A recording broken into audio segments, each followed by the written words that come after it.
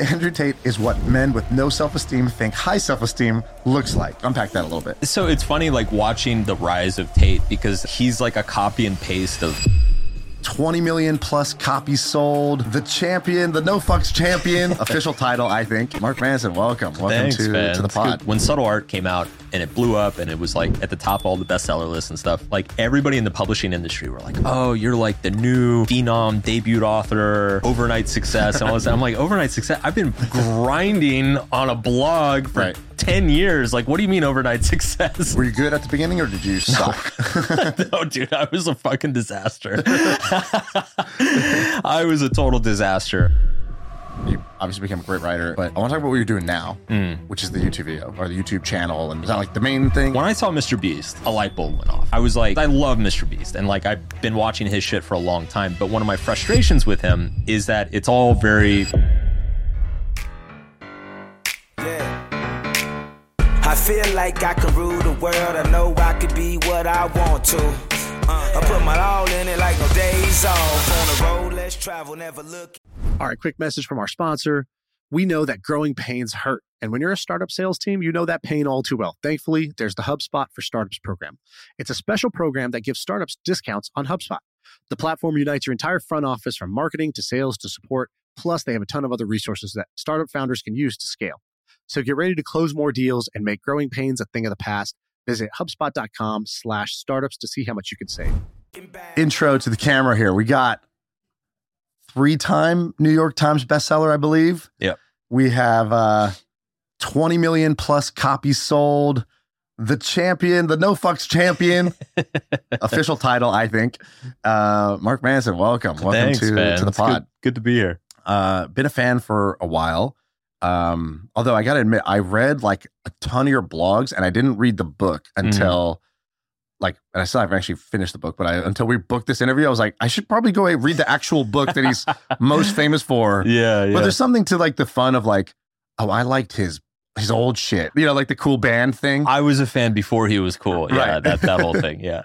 I actually was going to ask, so when I was writing that intro, I was like, this is pretty great, pretty impressive. Yeah. But I always wonder this, like, when you were younger, like let's say a researcher was watching you when you were like, I don't know, between the ages of 10 and 20, would it have been noticeable that you approached things a little different even when you were younger? I was definitely different when I was young, for sure. I don't think it would have been obvious that I was going to end up an author or in the personal development industry or whatever. But, my whole life, my teachers were like, Mark's different. He's special. We wish he would do his homework.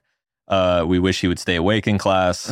But he could do great things one day. Like that was kind of the constant refrain throughout my childhood. Because you just weren't interested in school, or what was the situation? Yeah, I was bored and I would just, whatever I was into, that's just kind of what I used to bring poker books to class and read them in the middle of like physics class, and my teachers would get mad at me. And I'm like, well, I'm just like studying poker, Were you big into like during like the Chris Moneymaker phase, basically? Oh yeah. That's cool. Did you ever like go all in on it? I tried. So it's funny. Early on in college, I decided to sit down and take it really seriously. I made a few $1,000, which when you're like 19 or 20, it's massive, right? I'm like, oh my God, I can pay rent all summer off my poker winnings. And then I hit You were in college? Yeah. So you're paying like, 20 grand for school, but ignoring school to make $300 in a sit and go? Exactly. Like I'm staying up till 5 a.m. Like I made $200 last night. Right. And then I hit my first big downswing and lost like half my bankroll in like maybe 4 days. Right.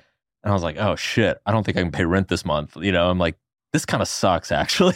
Yeah. It's like a very unhealthy life. I love the game, but the lifestyle that it requires, like the grinding, the patience, like the emotional fortitude to like handle the ups and downs. After about 6 months, I was like, I don't think I'm built for this. Right. And there's a lot of like degenerates you end up hanging around like doing it. So you kind of look around and you're like, this isn't healthy. It's like, it's like they're not smoking, but there's like a secondhand smoke of their like life that's like, I don't want to be inhaling right now. For sure. So I think we had kind of a similar set of interests. Maybe it's like very common for, I don't know, guys that are going through some rites of passage. It's like, yeah, you think you can play poker or like count cards and blackjack, and then, then you sort of move on to like the next phase. Yeah, exactly. Where, you know, there's I think 2005, a book comes out that I know influenced you. It influenced me. Yep. Do you know what I'm talking about? Of course, the game. The game. Neil Strauss. Yep. Ironically, my girlfriend in high school before I went to college, we were like, let's break up. We're going to college in two different places. We were pretty mature about it. But she was like, here's a book. And I was like, that's the best backhanded compliment gift I've ever received. It's like your girlfriend giving you a book called The Game. And it's like, you need this for college. Describe, how did you find it? And what was like the next 24 hours after you started reading it? You know, it's funny. It hit me at, depending on your perspective, the exact best or worst moment possible. So my first girlfriend in high school had just cheated on me and left me for another dude. And I was completely heartbroken, just gutted, you know, weepy, whiny. And sucks even more in high school because like leaving you is like, she's still there. Yeah, right? We're still in the hallway. Well, by this time I was in college, but like we had gotten together in high school. Anyway, we didn't. You made the right move, so we didn't split up. We were like, oh, we're in love. We're gonna make it work. I'm gonna drive back every other week and all this shit. And it's like, no, that's a horrible idea. And so of course she found another guy. And you should actually look in the camera and be like, to the person who's 18 right now, don't do that. It's not gonna work. The long distance girlfriend when you both go to college, dude, just don't do it. And so anyway, I was absolutely heartbroken and distraught and just like very angry and confused. And I remember being in a bookstore and seeing that book like on the table. And I remember my first reaction was disgust. It's like, what is this? Like, who would read this, right? And then I'm like, maybe I'll read a few pages. And I mean, Neil's such a good writer. Like, talk about somebody who knows how to like hook your attention and kind of suck you into a world. I think I sat down and read probably the first 50, 100 pages there in the bookstore. And then I think I read the entire thing in just a couple days. And that was pretty much it. Like, I was like, all right, like, you know, the one girl who ever liked me completely fucked me over, broke my heart. And every other girl I've ever met seems to have no interest. So clearly I'm not doing something right. You know, like I'm willing to give anything a go at this point. And so, yeah, I kind of got sucked into that world for, well, I guess 5 years. And then it eventually kind of stumbled into my first business was in that world as well. Yeah. And I want to talk about that because I think it's, again, like it was like a formative phase of my life too. And so today, I think a bunch of people, rightfully so, you know, like you, admire you, follow you, and you like add a lot of value to people's lives, right? Like, even though self-help kind of like sometimes gets a bad rep, like you're almost by definition helping people with themselves, right? Like the most important thing. But I would say like, it's probably a rabbit hole you went down now and content you create now, but that previous rabbit hole you went down and content you created was around, there it is. This is your first book, right? Yep. Models attract women through honesty. Yep. At least that subtitle is like, you know. Well, we can get to this in a second, but before that was a very, very intentional. Yeah, that's jumping ahead a couple of years, but keep going. Let's start with, so you read the game, you get, you know, kind of the, like I always say this about Tim Ferriss's book, The 4 Hour Workweek, is like after you read that book, you have the 4-hour fever. Yep. It's like for the next 4 hours, you reconsider your entire life and like a fever dream. I just tell people that when I give them the book, I'm like, you're going to have, schedule some time. You're going to need this weekend to have the 4-hour fever. Same kind of thing happens with the game, and you start, I guess you describe it, you start practicing it. So let's start with like, you start actually like practicing it. For people who haven't read the game and don't know the core principles of it, like what stood out to you at that time of like, oh, I used to do things this way, but this is like this kind of thing I'm learning, this new skill I'm learning. Well, so there's a funny thing about the game, which is, and it's funny too, because I would put the 4-hour Workweek in this category as well. And that those are, if I was to make a list of like the 5 most impactful books that I've ever read in my life, those 2 would be on the list for sure. Right. That said, I don't actually like the majority of advice in both of those books, I don't think actually was applicable to me or actually worked for me. Right. It was more just showing what was possible, right? So And definitely more so in the game's case than 4-hour work week. It's primarily principles and mindsets. My issue with the 4-hour work week was that it made it sound way easier than it was. It's the real 4-hour work week is work 16 hours a day so you can make money while you sleep. But with the game, I think the really powerful concept that was very life-changing was that social skills and dating are skills that you can practice and get better at. Right. Like that never occurred to me. It just occurred up to that point in my life, like most young people, I just kind of assumed like, well, either girls are into you or they're not. Right. And if they're not, you're kind of fucked, right? Or not fucked in that case. But like so reading that book and being like, oh, you can actually go out and practice and get better social skills and get better at being sexual and flirting and connecting with women and doing all these things like that. Those are all skills that you can practice. Like that was very revelatory for me.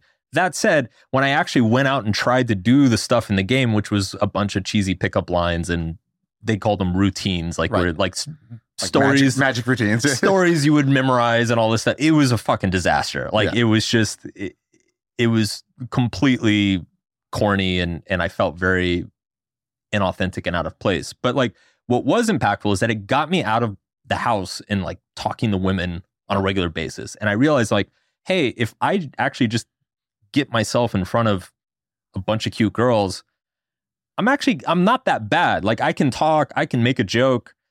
Like I can use my own personality as a starting point and just build from there. Right. And so that's kind of what I started doing throughout college. And by the end of college, I kind of had developed a reputation as the big party guy, the player, the guy who had 4 different girlfriends or whatever. For me, I had the same experience you had, except for the lamest moment, the rock bottom moment is when you hear another guy saying the same thing because he read the same book and you're like, oh shit, there's like 100 of us running around. Yeah. It's like this thing I was going to say by itself was actually a little bit cringe. Yeah. Maximally cringe if she heard this from another guy. And I was like, oh, I can't there's no memorizing your way to success here. But the principles I thought were good. And you're right. The forcing function of like getting you to like kind of believe the self-confidence to believe that this might actually work, that you can actually approach somebody and have a good conversation and that could lead to something was like pretty powerful. I even do this with podcasts. Like I have like a note of like, what's the first thing I'm going to talk about with you? Like I kind of know that the next 90 minutes will be great either way. Sure. But that first minute is like the social anxiety piece, which is like the same thing with these pickup artists, which is like most people just aren't even approaching anyone with anything that's of interest that might lead to a conversation.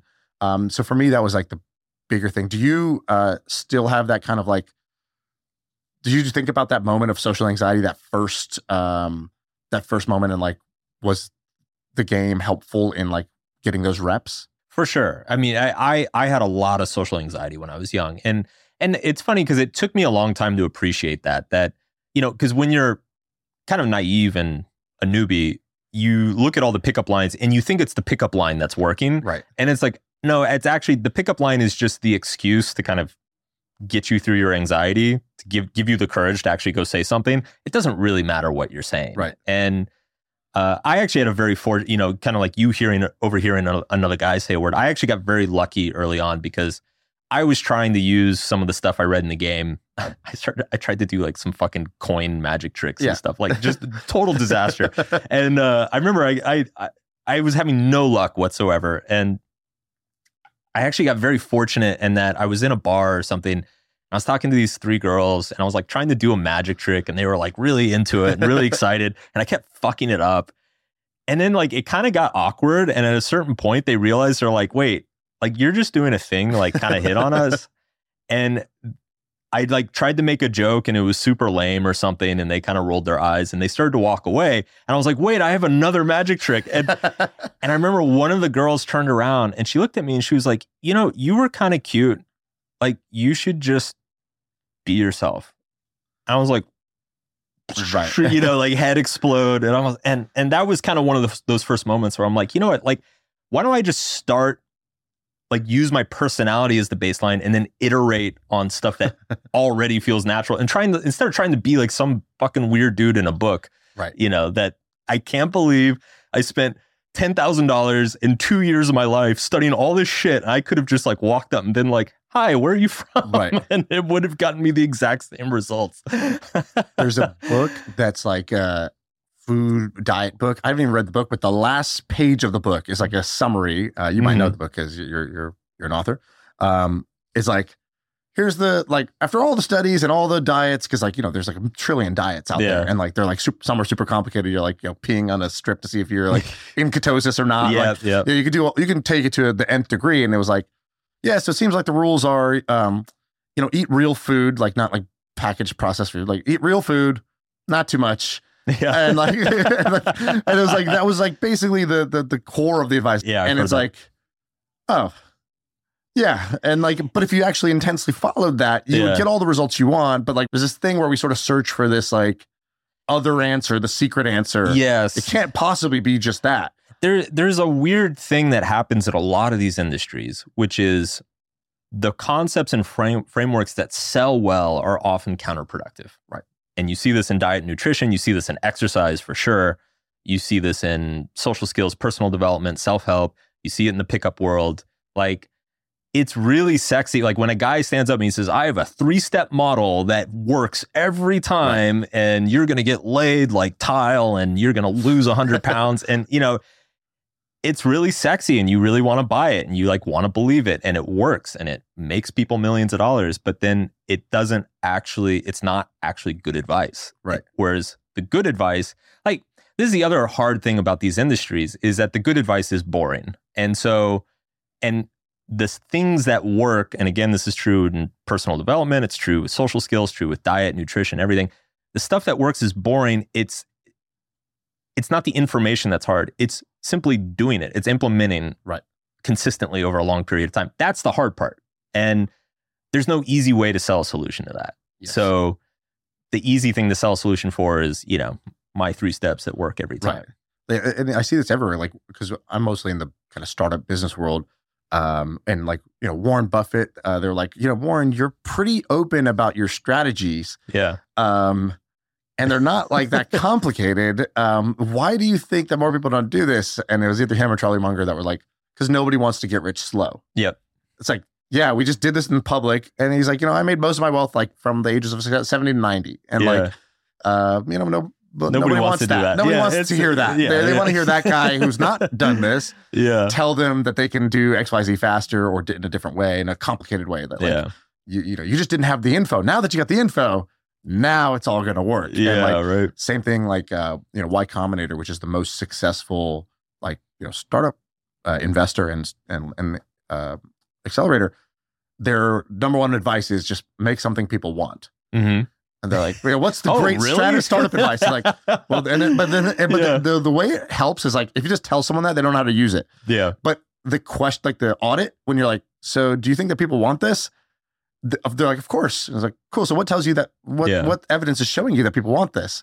And they're like, well, we don't have any. Dude, it's like that bell curve meme where it's like, the genius and the idiot's numbskull. like, just make something people want. And then in the middle of the bell curve, it's like, well, you've got to have these 12 steps and figure out these strategies, and then the Jedi is like, just make something people want. I love that meme. That's, I told Ben, I was like, that's the meme of the year. It's the meme of the year. True across so many domains. It's amazing. Yeah. And I catch myself all the time. And I'm like, what would the Jedi? Oh, the Jedi would just say like, do it because it's fun.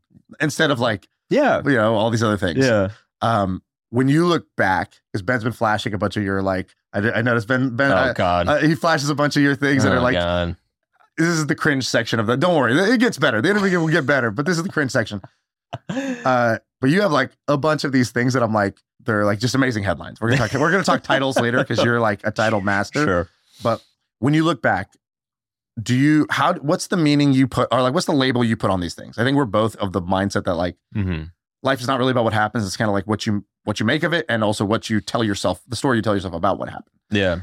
So like when you look back on that phase, is it just like cringe and I don't want to ever think about it? Like I hope I forget about that. Is it like, no, that was actually really useful for me in these ways? Is it just funny now? Like, what's your reaction now? All right, everyone, a quick break because I want to fill you in on a little experiment that I'm doing. I've got a new project. It's called MoneyWise. It's a personal finance podcast for high net worth people or young people who are on their way to becoming high net worth. When I made a little bit of money, I didn't even know how much money I should be spending each month. Should it be $10,000, $30,000, $50,000? And I didn't really have a lot of people to ask. So I created a podcast called MoneyWise because I wanted to figure out what are some of the things that people who have a lot of cash and who have a high net worth, what do they do with it? The first episode is with a friend of mine. He sold his company for $200 million when he was 31 years old. He gets super transparent about his monthly expenses, his portfolio, how it impacts his happiness, everything. And so I want you guys to check it out. It's called MoneyWise. That's one word. You can find it on my Twitter bio. I'm the Sam Parr, or you can just type in MoneyWise on Apple, Spotify, and YouTube. All right, back to the pod. Hey, let's take a quick break to tell you about the HubSpot Podcast Network. If you like podcasts like this, you should check out some other cool podcasts. One is called Business Made Simple. It's hosted by Donald Miller, and it's brought to you by the HubSpot Podcast Network. And what he does is he makes it easy to take the mystery out of growing your business. There's an episode that you should check out called What You Should Put in a Job Description to Get the Perfect Hire. And in this episode, Donald Miller looks at the whole hiring process and how important it is to emphasize both the positive attributes and the drawbacks to future candidates. And you'll learn why being self-aware as a leader will help you avoid hiring disasters. So check it out. Go listen to Business Made Simple wherever you get your podcasts. It's a really good question. I would say it's probably like 1/3 cringe, 1/3 I think it was actually really important and informative in a lot of ways. And then 1/3 just kind of funny and just like, Can you believe that happened? Actually, when I moved out here to LA, I met up with Neil for the first time and we spent a day together, and we spent like half the day just kind of being like, can you believe that happened? Like, can you believe we actually did that? I look back though, especially now that a little bit more time has gone by, I really do think there was kind of an underrated factor. And I think this is very relevant because this is starting to happen again with Gen Z. I think the pickup artist industry is underrated as a cultural or social phenomenon, particularly for young men trying to find identity or find themselves in like a very confusing world with a lot of information.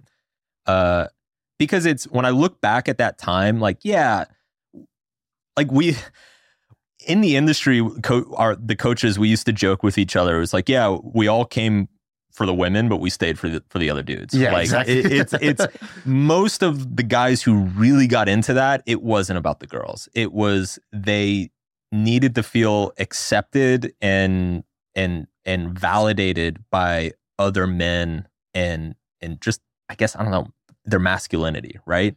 There was like this yearning for like a masculine role model. And I always found that, I was very aware of that at the time, but I didn't really know what to make of it.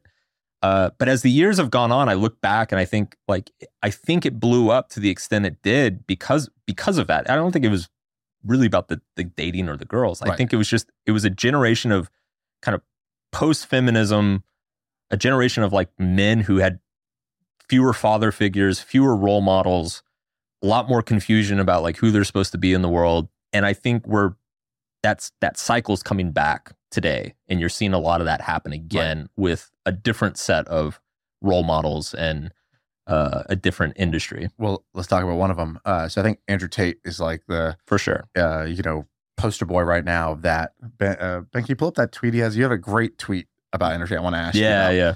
Andrew Tate is what men with no self-esteem think high self-esteem looks like.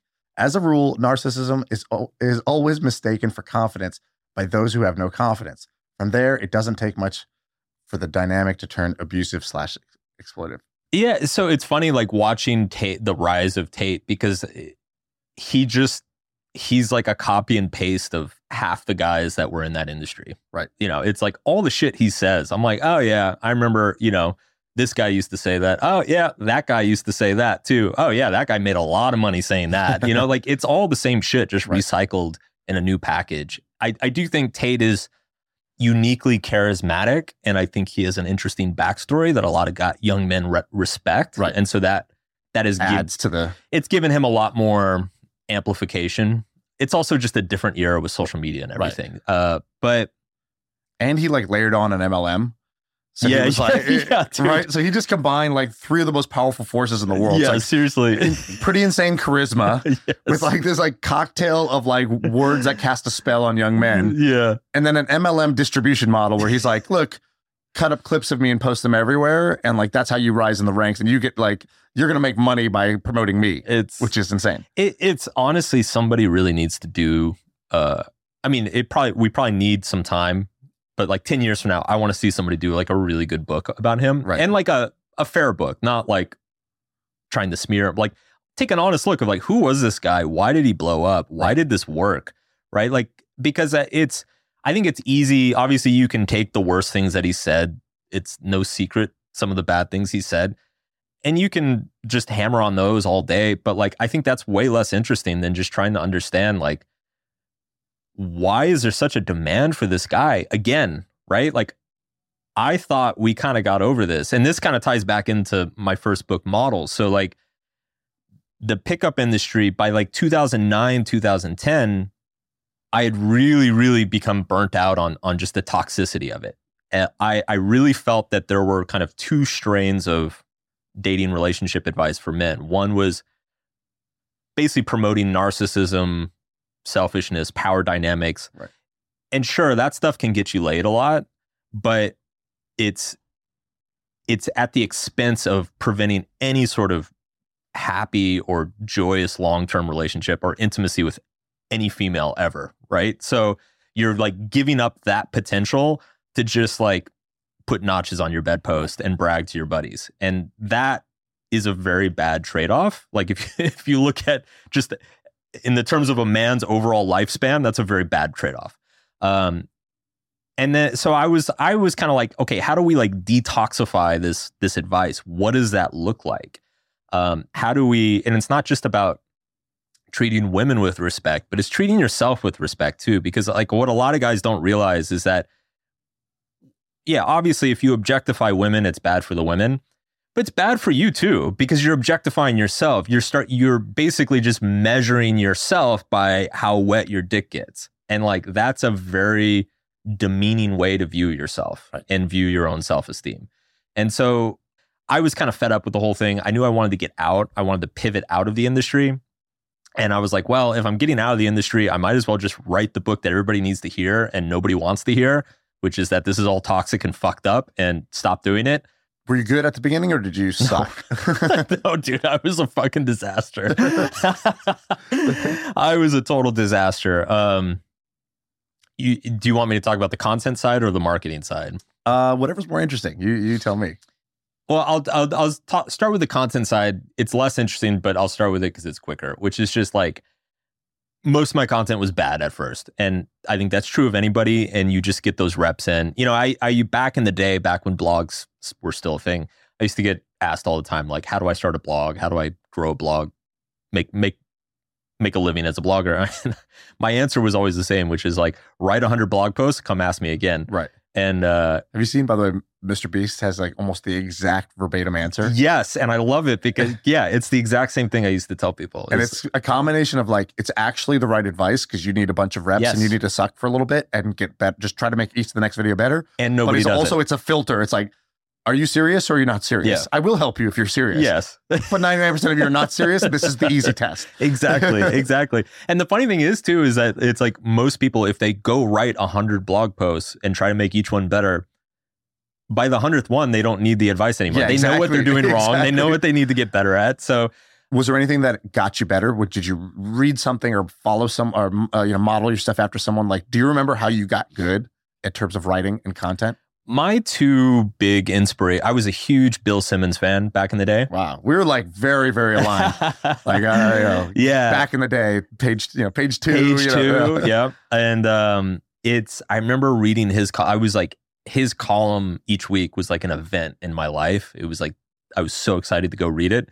And I remember thinking, I was like, I want my art. Because back then the meta this is pre-newsfeed, pre-social media, everything. So like in the blogosphere, the idea, all traffic was either SEO or the blog roll type thing. Yeah, like link farming. Yeah. Like, you would like write something spicy so that a bunch of other bloggers would want to comment on it. So they'd link to you and like all this stuff. And it was very much a volume game. So like the standard advice was always, don't write one big blog post a day, write 20 single paragraphs and post those as individual blog posts each day.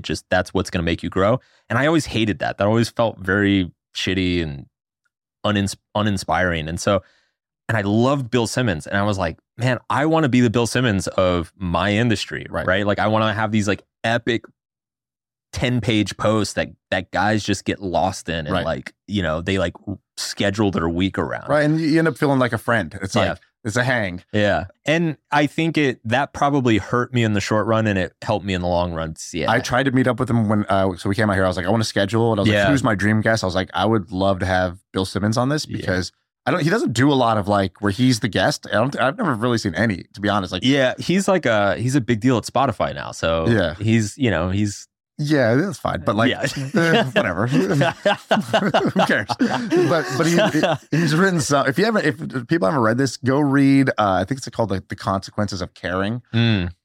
Unbelievable post. So good. Anyway, sorry, continue. So Bill Simmons inspired you to be like, I don't need to like sell out to the algorithm of that time, the meta of that time. Yeah. And I also think it helped that I was in a pretty niche and insulated industry. Like everybody kind of knew each other and everybody talked about each other and everything. So it actually, I think it helped me get my name out even more because I did have a knack for writing, it seemed. And I did eventually start posting some pretty good stuff.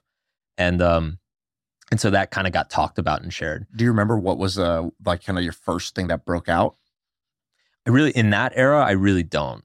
It was so gradual, man. Yeah. Like it's funny because, subtle art is so massive. Like it was funny this is jumping ahead a little bit, but like when subtle art came out and it blew up and it was like at the top of all the bestseller lists and stuff, like everybody in the publishing industry were like, oh, you're like the new phenom debut author, overnight success. And all this. I'm like, overnight success? I've been fucking grinding on a blog for 10 years. Like, what do you mean overnight success? Right. Yeah, I was doing like, that's like the low status thing in society. It's like, yeah, I'm a blogger. Yes, like, exactly. So you're unemployed? Like, what is that? Dude, especially back then. I got stories. I got stories. I remember like 2013, 2014. And by this time, my audience was pretty big. Like I had a few 100,000 readers. And I remember going home for Christmas one year and kind of got in an argument with my parents, and my stepmom was just like, when are you going to get a real job? And she was like, I know such and such, like they're hiring like a web designer, right. You could go do that. And I was like, that'd be a waste of my time. And she's like, oh, you could probably make 100,000 a year. And I was like, I already make 100,000 a year. And she just looked at me and she goes, no, you don't. I was like, what the fuck? Don't lie. I was like, do you want tax returns? Like, Jesus Christ. What do I have to do to get you people to believe in me? But anyway, we're jumping around now. The content side, I don't know. I had this weird confidence of like, I saw that Bill Simmons' trajectory over the page 2 days, and he did it differently than everybody else. And I was like, why can't I do that? Right. And I'm not going to post 20 times a day. I'm just going to do like one epic article that everybody gets excited about. And that was kind of my MO. And it's funny because that eventually became the meta kind of in the more Facebook era in the early 2010s. So I was like ahead of the curve, I guess.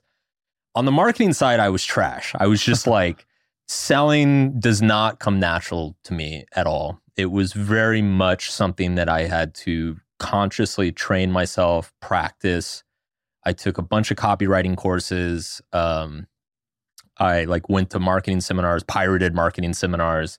Like that was always it's funny because it's like the psychology side, the personal development side of everything, the social dynamics, the relationship advice, like that all came very easily and naturally to me. And it was fun. It was like kind of a hobby. So it was like, I never really had to like work hard to kind of figure that out. Like anything I was working on getting better at in my business, it was always the sales and marketing stuff. Right. Like figuring that shit out. So you've done, those content reps got in. You obviously became a great writer, and we'll talk about the book in a second. But I want to talk about what you're doing now, which is the YouTube video. Sure. So, or the YouTube channel. And yeah. It seems like that's, I don't know, is that your, like, Is that like the main thing? Is that like, this is my new baby? Right now, that's the new main thing. Yeah. And so I think you dropped the first like video maybe a couple days ago and doing super well. Can you pull it up? I want to actually do a little. So one of my favorite little content things is this this thing that happens in sports and football. They like take quarterbacks that are about to be drafted, and I don't know if you've ever seen this. They sit down, they like look at game film with them just to see kind of how they think. Sure. And it's my favorite thing in any podcast is like when you can really like not like talking the abstract, but talking the specific, like why did you do this? Like how did you think about this? Yeah. And we hung out with Mr. Beast, and we did that with some of his videos, and the way he thinks, you're like, oh, okay, I get it. I get I learned something tactical, but also just I get you more. Yeah. Versus when you ask him general questions. And so I kind of want to play this game. I don't know how this will work, but we'll try it. I want to know the thought that went into this. Let's watch the first 10 seconds. I want to hear you talk about it. Okay. What would you do if someone offered you $10,000 to do whatever it takes to overcome your social anxiety? Could you do it? Would you even know where to start? I decided to find out. All right, let's pause right there. Yeah. All right. Walk me through that. Well, a lot was happening there. How do you think about this? Obviously some Mr. Beast inspiration here. He was very inspirational. So let me zoom out for a second, more broadly, and then I can kind of come back to this video specifically. So early in my career, I did a lot of coaching, first with the pickup stuff and then just kind of like life advice in general. I stopped coaching for a lot of reasons, but one of them was I was very frustrated by it, which was that I feel like the way the incentives are structured within coaching industries, in the personal development world, are counterproductive, right? So it's like, if you're paying me a bunch, like, let's say, I don't know, you have like self-esteem issues and you're paying me a bunch of money to like help you out. It's, first of all, my incentive isn't to fix your self-esteem issues. Right. Like my incentive is to make it feel like I'm fixing your self-esteem issues, even though they're still there. You're like a pharmaceutical company. Yeah, right? exactly. I don't want to cure you. Exactly. And then on your side of the equation, it's what often happens in practice, like, or on the customer side, is what often happens in practice is people kind of show up, they pay you, say, $1,000, and they're like, well, I just paid you $1,000, so you deal with it, right? Like, I've been dealing with this my whole life. I just paid you a bunch of money. You deal with it now, right? Like, that's actually what they're looking for.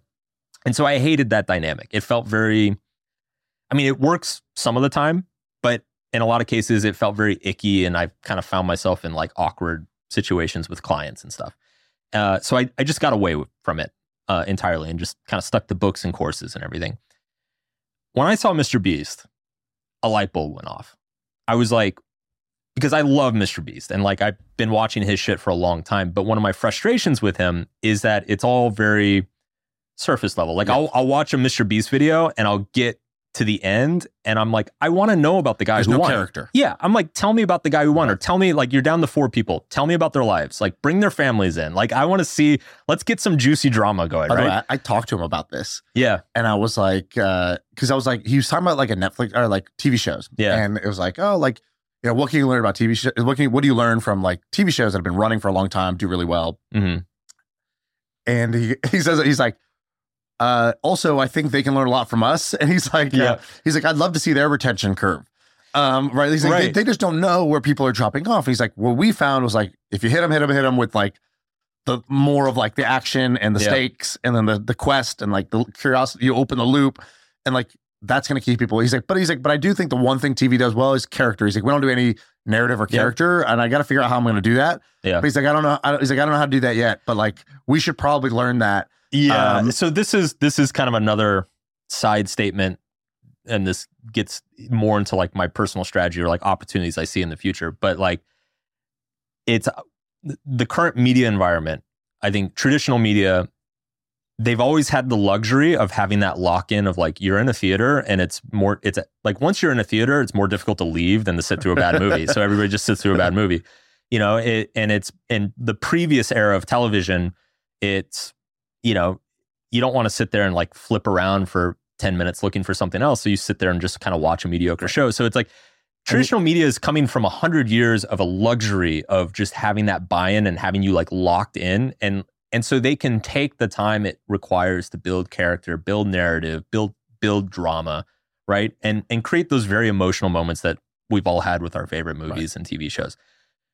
YouTube is kind of the other way around. Like there's always shit fighting for your attention and trying to get you to click off. And so YouTube is just retention. Like it's merciless and absolutely brutal. And so I think we're in an interesting media environment where YouTubers have become masters of retention. And the content on YouTube is super hooky. And click-through rate, right? Like those two variables. Yes. And super hooky, very clickbaity, like addictive, but also kind of empty calories. Right. Like you can just blow through like 6 videos and just be like, wait, I don't remember a single thing I just watched. And that's kind of unsatisfying. Traditional media is like caught in the other side of things of like, wait, shit, like people are watching our shows now with like their phones in front of them. And they're like, they've now got 5 different streaming services they can pick from, and they can easily switch to another movie like mid-movie, right? And so they're trying to catch up on the retention side of things, and I think YouTube is trying to catch up on the character development and drama side of things. And I think whoever figures it out first is going to like win really big. But anyway, back to the Mr. Beast thing and the coaching thing. So I was watching Mr. Beast videos for a couple of years, and then like last year I was kind of taking this break, and I was trying to figure out what I was going to do next in my own career. And I had felt this about his videos for a long time. And I started thinking, I'm like, man, like what if you built the challenges in a way that like forced character development? Like what if the challenges weren't built around like, stand in a circle or, keep your hand on a car? Like what if it was built around tongue on this Lamborghini? Yeah, like what if it was built around like a real personal issue that like you have to investigate to like try to understand? Right.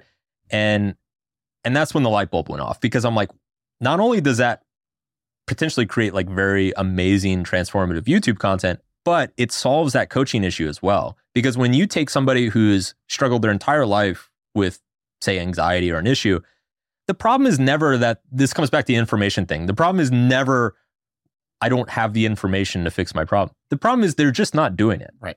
Like they're not fucking going out and doing it. And so, and they could pay a coach $1,000, and the coach can say, okay, well, you paid me $1,000, now go do it. And sometimes that works, but not always.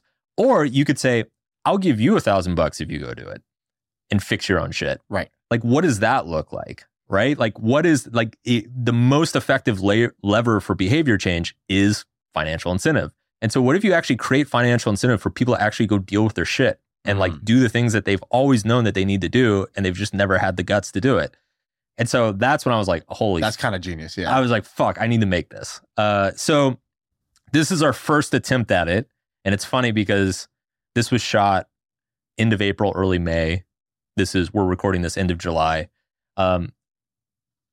There are like, I'm already aware of like 15 things that are wrong with this video. Right. And like, there are like, it's actually underperforming our expectations. And like, there's so many things that we need to fix.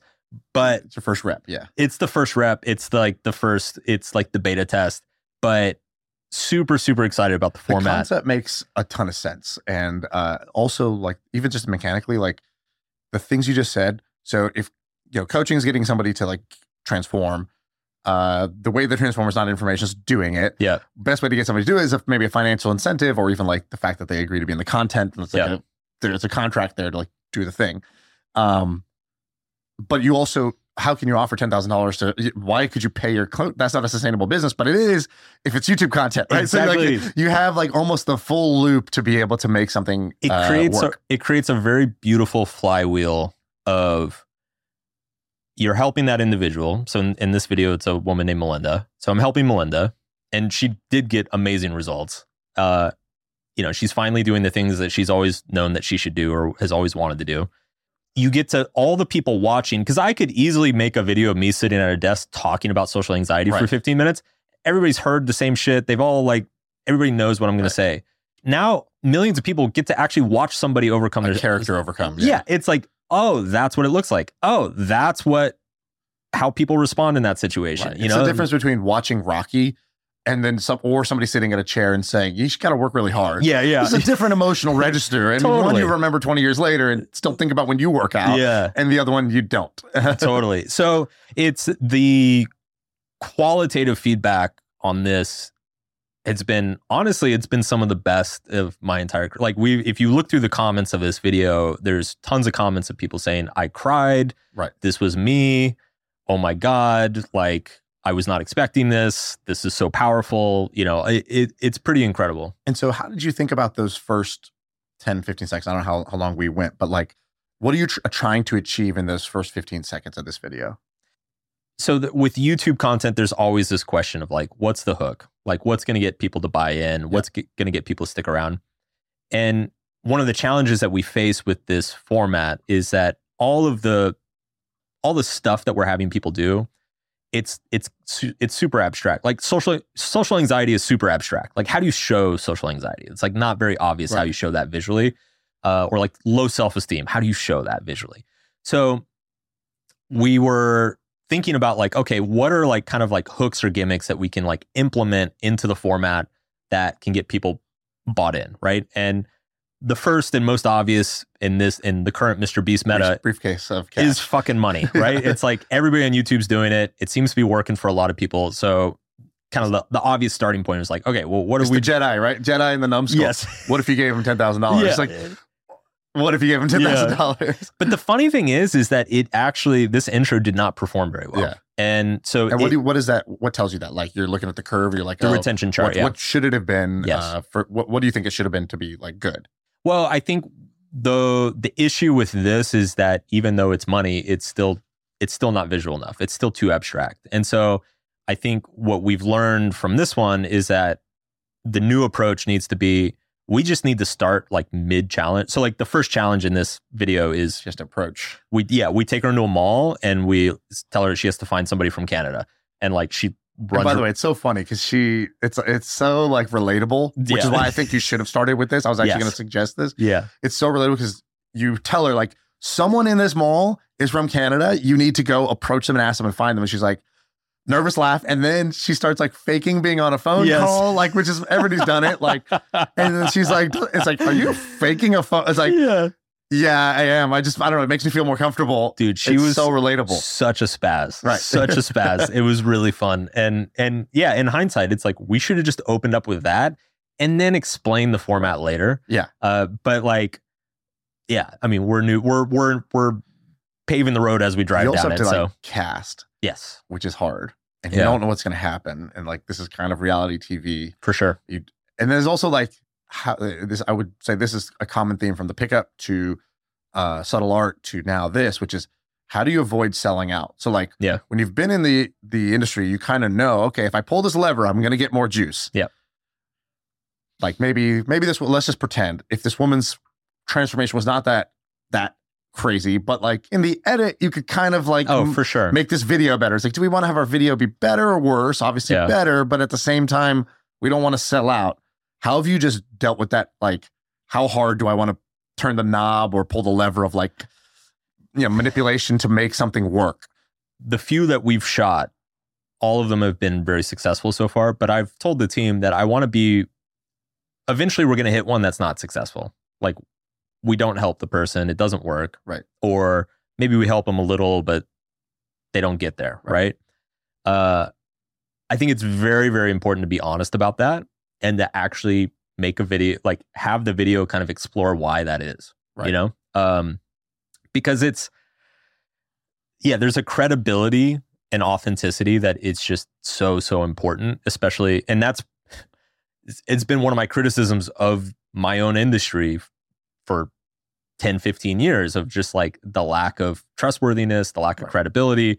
Because if you promise the magic pill that works in 2 minutes, you're going to sell more than if you say this takes you 2 years of tough work, right? Right. So you've probably dealt with that a bunch. And like maybe now, you know, you got fuck you money from the book and you're like, I don't have to do that anymore. You know, I guess how has that changed your I'm psychology? very fortunate in that the book did, well, first of all, it is true. The book did so well that I do have fuck you money. So I don't really care. Like this YouTube project's losing money and it's probably going to lose money for a year or two. And I'm fine with that. But like I'm also very fortunate that I made my money being very explicit about that like there is no magic pill. There is no cure all. Like it's funny, dude. Like even when you dig into research on therapies, like what modality of therapy is the most effective, right? You start looking at the research and it's startling because there's nothing that has more than a 50% hit rate. Nothing. Like there's no form of therapy that is successful, like produces positive outcomes more than 50% of the time. which is crazy because it's like therapy is like the most tried and true. Like we've had it for 200 years. Like it's the one thing everybody's like is directed to go to. So there's in the world of psychology, there's just so much that we don't know what works. Like, and what works for you could completely fail for me and vice versa because everybody's so individual. So to your point about casting, a huge part of our casting process is doing pre-shoot interviews, me doing pre-shoot conversations and interviews with the person to really gauge of like, is this a person I can help? Because for every video we shot, we talked to probably 2 or 3 people, and half of those people, I'm like, not really confident I can actually like get them over the line. Whereas like with this woman, I talked to her and within 10 minutes, I'm like, no, I could give me a week with her. I'm like, I can get something out of it. Right. Did you, do you watch the TV show The Bear by any chance? I have not. Everybody says it's amazing, but I've not yet. Yeah. It's actually, it's a little bit, I would say it's a little bit slow, but it pays off. It's the thing you talked about, which is like the retention curve for me was terrible at the beginning. Sure. It's slow. It's like one of those like cool shows where it's like, no, we're not going to like be clickbaity. Yeah. And I'm like, I'm kind of used to that hit. So, if you're really going to pay this off with character, it's going to take some time. But man, it does. There's like a episode in the second season that's like such a huge payoff on character that like now I'm like telling everybody, you got to watch the show. Just get to the second season, get to the end of it. Yeah. It's so satisfying. But we reached out to one of the writers and we were like, hey, respect. And we like to learn from people like that. Like, how do you do this? How do you do this character thing?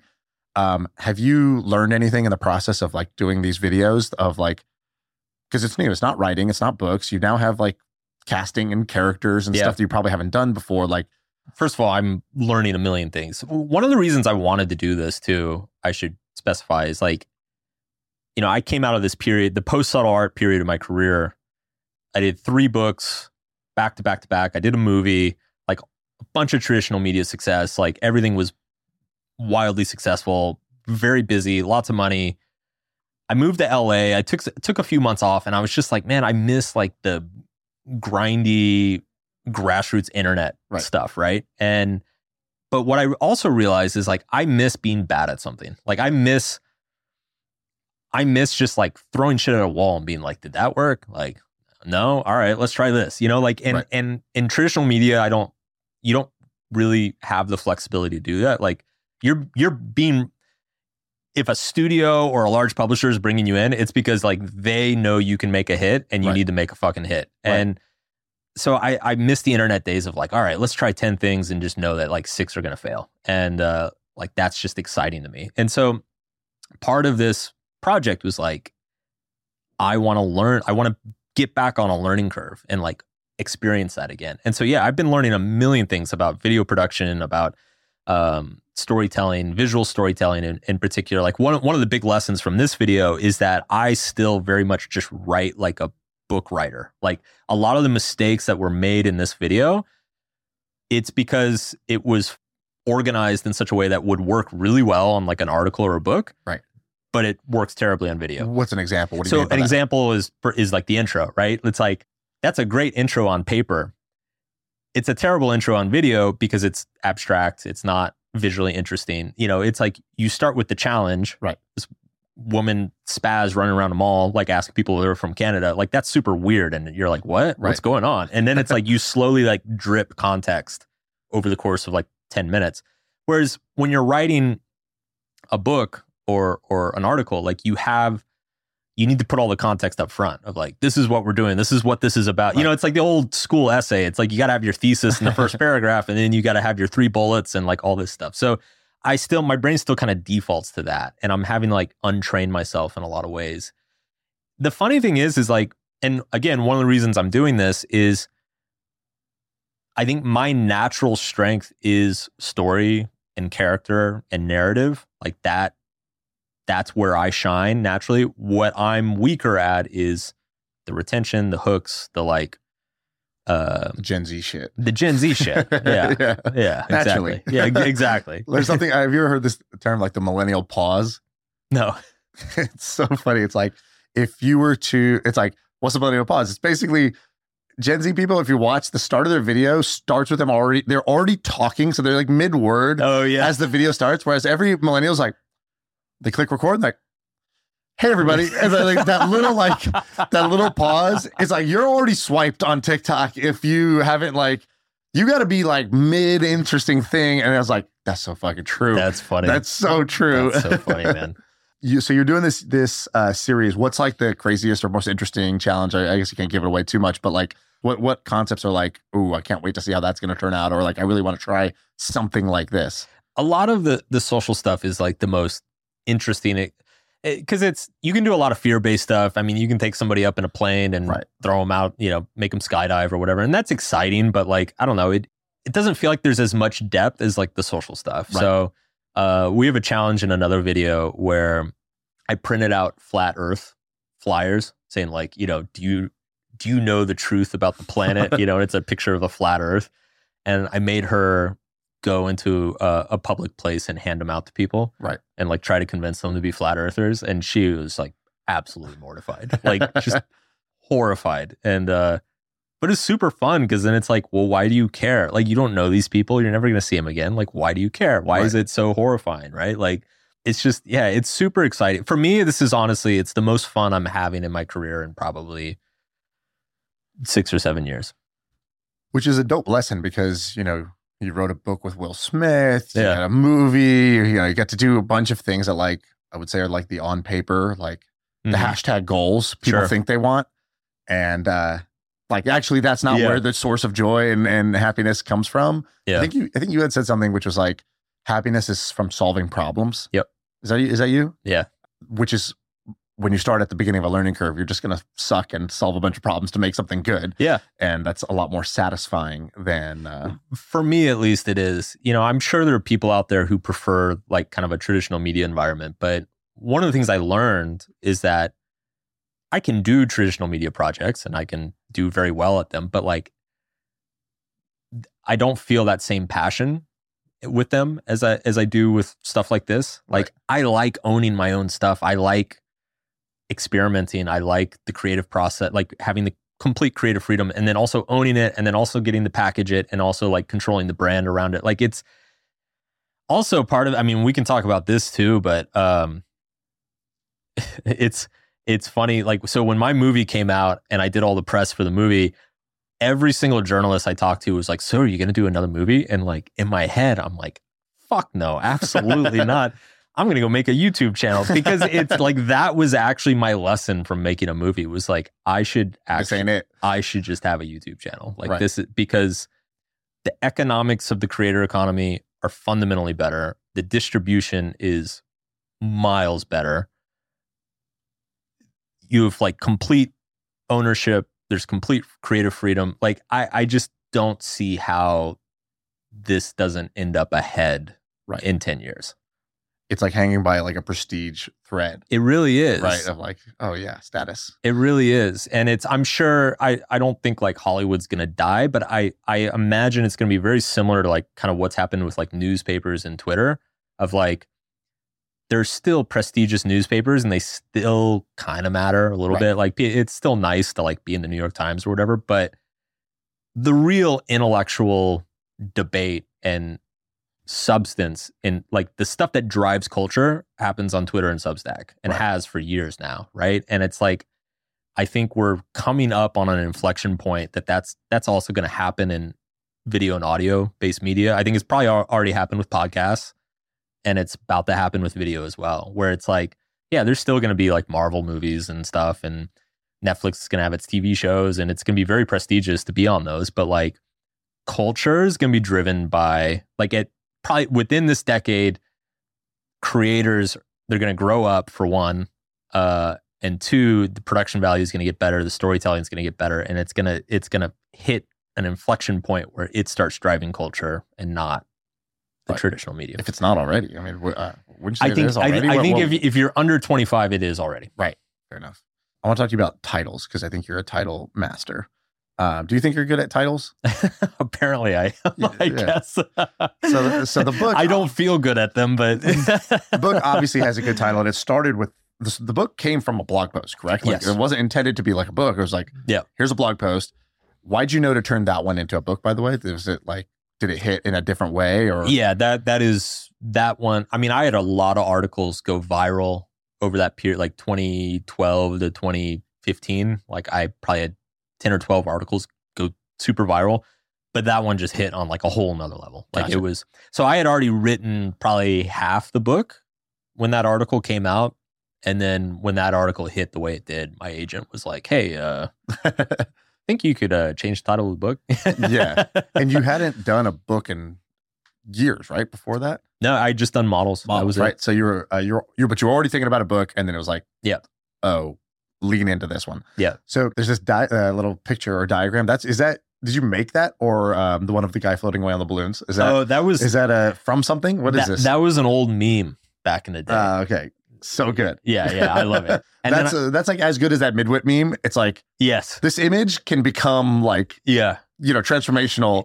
It's funny. Yeah, I haven't seen that. That used to be around everywhere back in like 2013, 2014, and then I haven't seen it in a long time. Right. There was also the original article also, because back then a big part of packaging an article for like Facebook and Twitter was what image pops up when the meta. Yeah, when you share.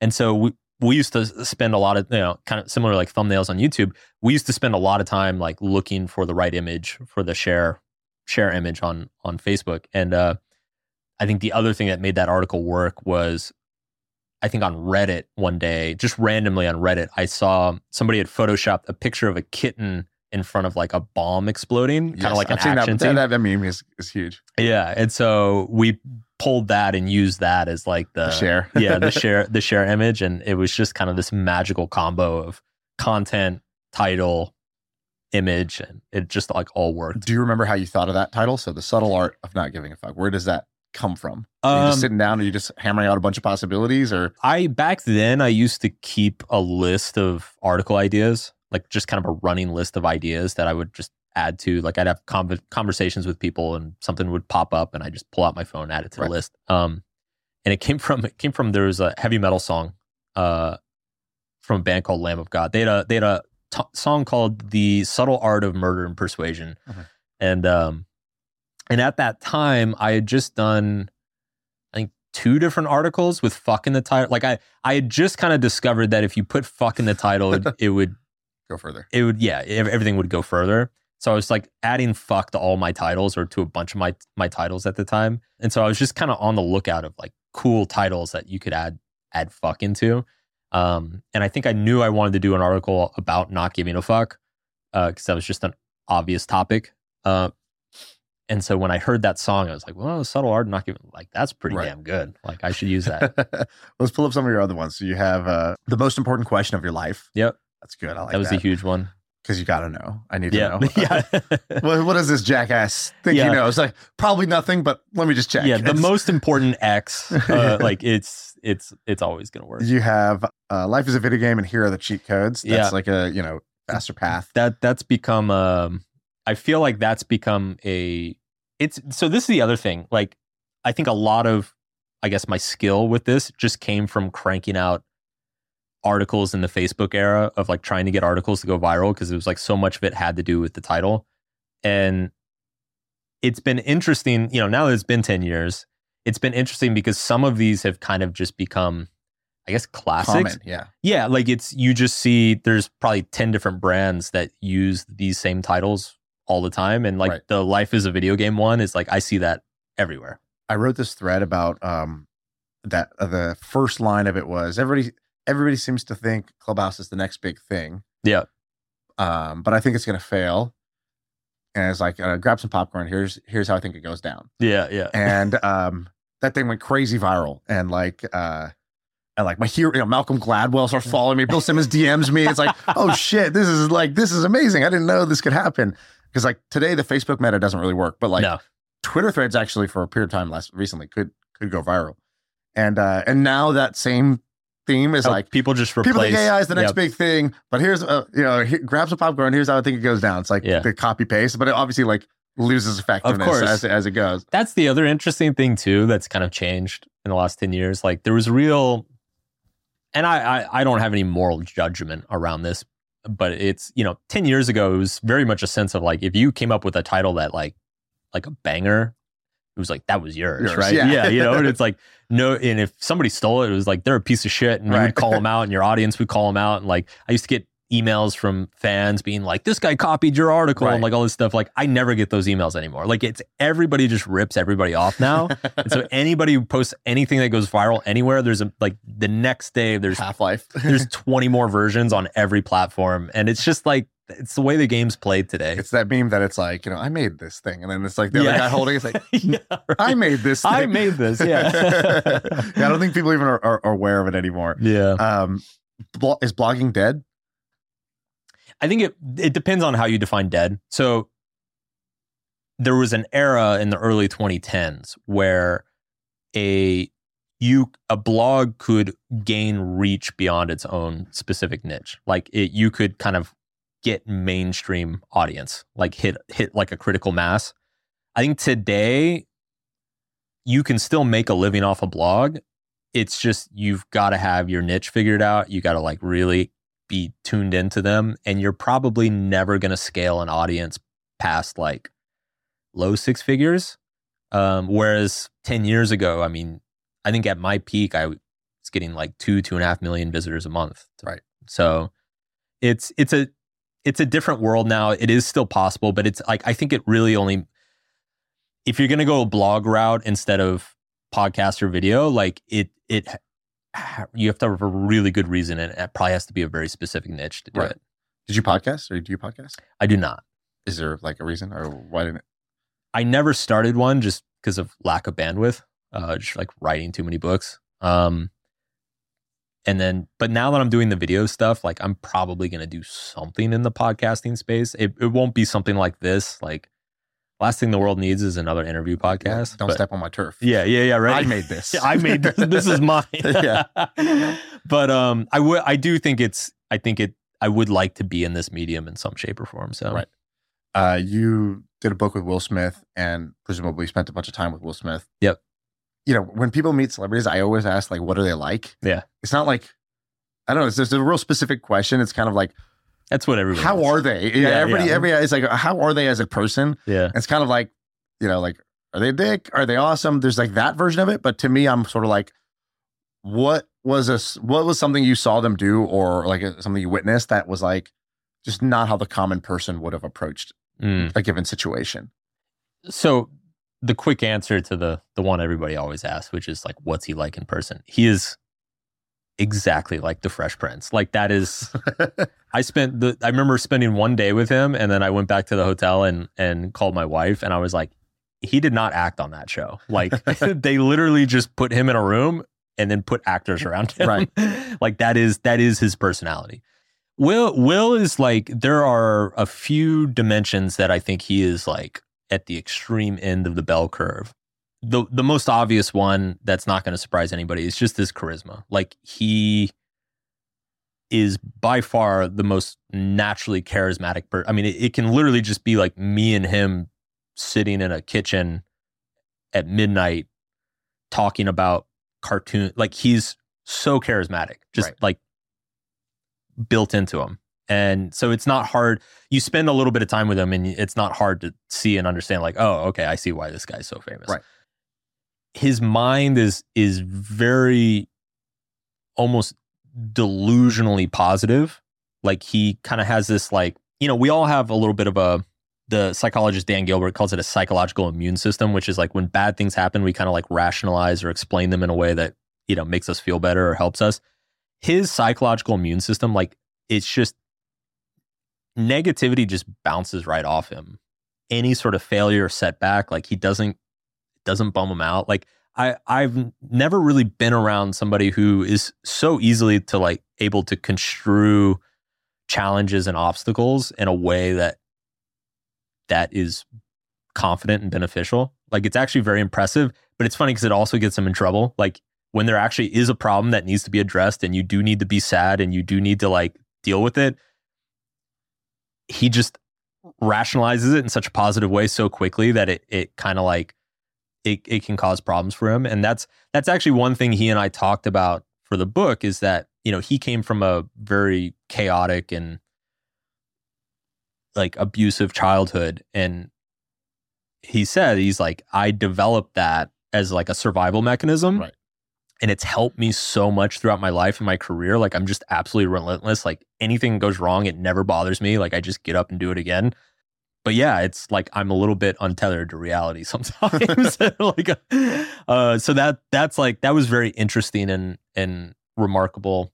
When you saw the Chris Rock slap or whatever, that's obviously kind of like not like, Mr. Positive or whatever in that moment. Were you like, yeah, what was your kind of, were you like stunned? Like, because you know him more than, like, everybody's shocked because it's a shocking thing. But when you know the person, you might have like either it's even more shocking than that, or it's less because you understood maybe it was where he's coming from. It was definitely less shocking for me. He slapped you once or twice. You're like, yeah, it's common. Keep her name out of your mouth. No, I mean, like, one of the things, and this is in the book, he had a very abusive alcoholic father.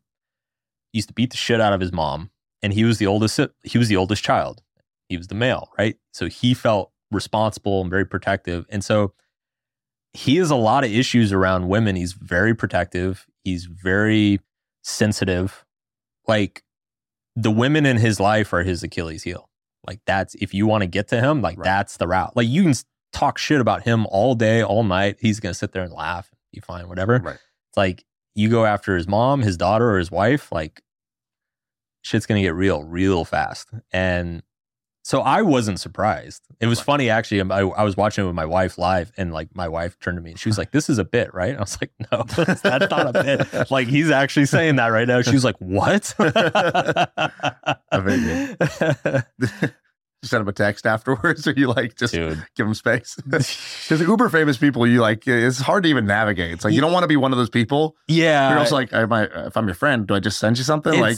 Yeah, it's weird. That's a whole, like, we could spend an hour just talking about that. That's like super weird. It's funny too, because it's like everybody who I've ever known in my life messaged me that night asking for like my opinion or whatever. And I'm like, literally people like I haven't talked to since high school, are like reaching out. I'm like, wait, this is the thing that got you to reach out. Like, all the shit I did, you didn't bother, like, couldn't be bothered to say anything. But like, this got you to reach out to me. All right. Yeah, that was just, I mean, it, like, something can win the internet for the day, and like that won the internet for the day. So it has like insane reach. It was insane. Yeah. Amazing. Thanks for doing this, by the way. I know that man. You you kind of didn't know what you're going to do. I hope you enjoyed it. I hope you had a fun time. Yeah. I definitely did, because you're somebody I followed for a long time. And I think the people I respect the most, like, some people respect like Elon Musk the most. Some people respect because it's like, oh, he conquers, like, taking us to another planet. Yeah. But I always admire thinkers. Like, I think a great thinker is somebody who puts out original thoughts, and I don't know, makes you think about the world a little differently. Those are my favorite types of people. So I really appreciate you coming on. Thanks, and, dude. Glad we did it. Absolutely, man. My pleasure. Where do you want people to go? The YouTube channel, I'm assuming, is check out the YouTube channel. There's going to be more of those videos coming out. Mark Manson. What is the? Yeah, if you just search Mark Manson on YouTube, it'll pop up. And then markmanson.net, got a newsletter there. And I think that's, buy the books, whatever. I don't give a fuck. Yeah, I don't give a fuck. Buy my shit. Awesome. Cool. That's a wrap. All right. Yeah. I feel like I can rule the world. I know I could be what I want to. I put my all in it like no days off. On the road, let's travel, never looking back.